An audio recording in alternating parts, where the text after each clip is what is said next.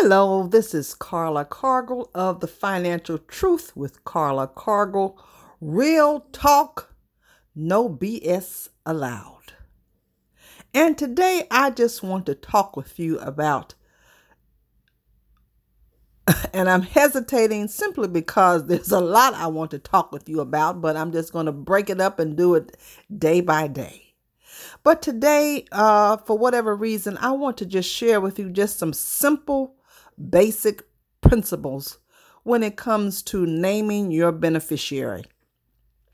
As someone who has been in the financial services industry for the past 28 years, serving as a financial advisor, I constantly and consistently work with clients in naming beneficiaries.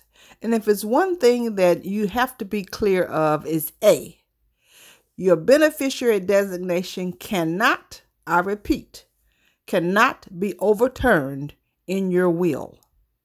The beneficiary designation is contractual, so whoever you name as your beneficiary, if it is your life insurance policy, your 401k, your IRA, your annuity, your bank accounts, whatever that may be, those stand.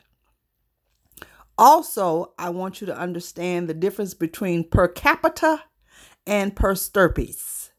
When you have one or more beneficiary, let me rephrase that, two or more beneficiaries, if one beneficiary dies before the person who is the insured or annuitant or owner, then per capita means that the value will be distributed to the ones that remain.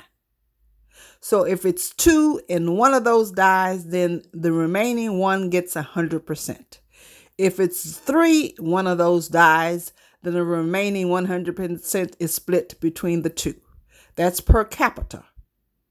And per stirpes. Per stirpes means that if, for example, you have three beneficiaries, one beneficiary passes away, that beneficiary has a spouse, children, then that beneficiary's share will go to their spouse and or children. That's per stirpes. So it's good to understand how all of this works, because oftentimes in per stirpes case, for example, you might not want, and I'm just being real and no BS is allowed, you might not want whoever your beneficiary's spouse to receive their share. So you need to be sure that you are clear on how your beneficiaries are set up.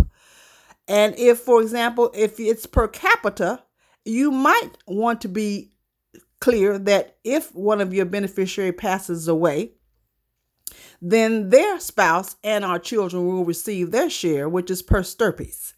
Again, I know this is probably something a little complicated to process, but be clear on who your beneficiary designations are. Make sure they are updated. Oftentimes we get divorces or someone has passed away, and we need to make sure our beneficiary designations are current and they are based on what it is that we really want and how we want our assets to be distributed. I appreciate you listening. This is all for your benefit. It's real talk, no BS allowed. I am Carla Cargill of the Financial Truth with Carla Cargill. Have a great day.